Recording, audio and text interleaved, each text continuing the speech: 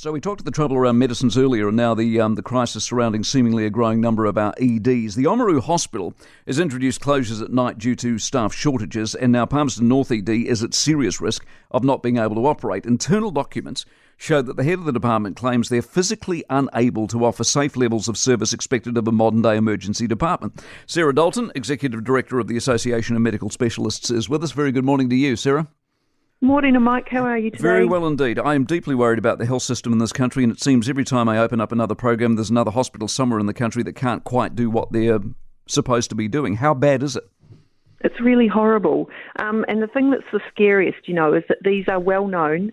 Things have been like this for a long time, and there are a lot of ostriches out there in leadership and funding positions who just don't seem interested in dealing with this.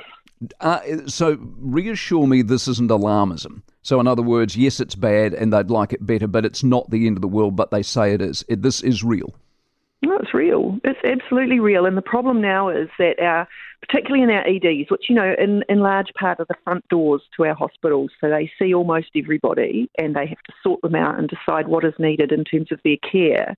They have been routinely overwhelmed by so long now that we're starting to see doctors and nurses voting with their feet. They're like, I can't do this anymore. So they're either reducing their hours or they're leaving the private system altogether. Or even worse, they're heading over the ditch. And so already short staffing is becoming even more critical. And the thing that the point that I make in the Herald piece is that they're just being told, like all of that pressure is being moved away from the organisation onto the shoulders of individual clinicians. Yeah. That's absolutely unethical in my view.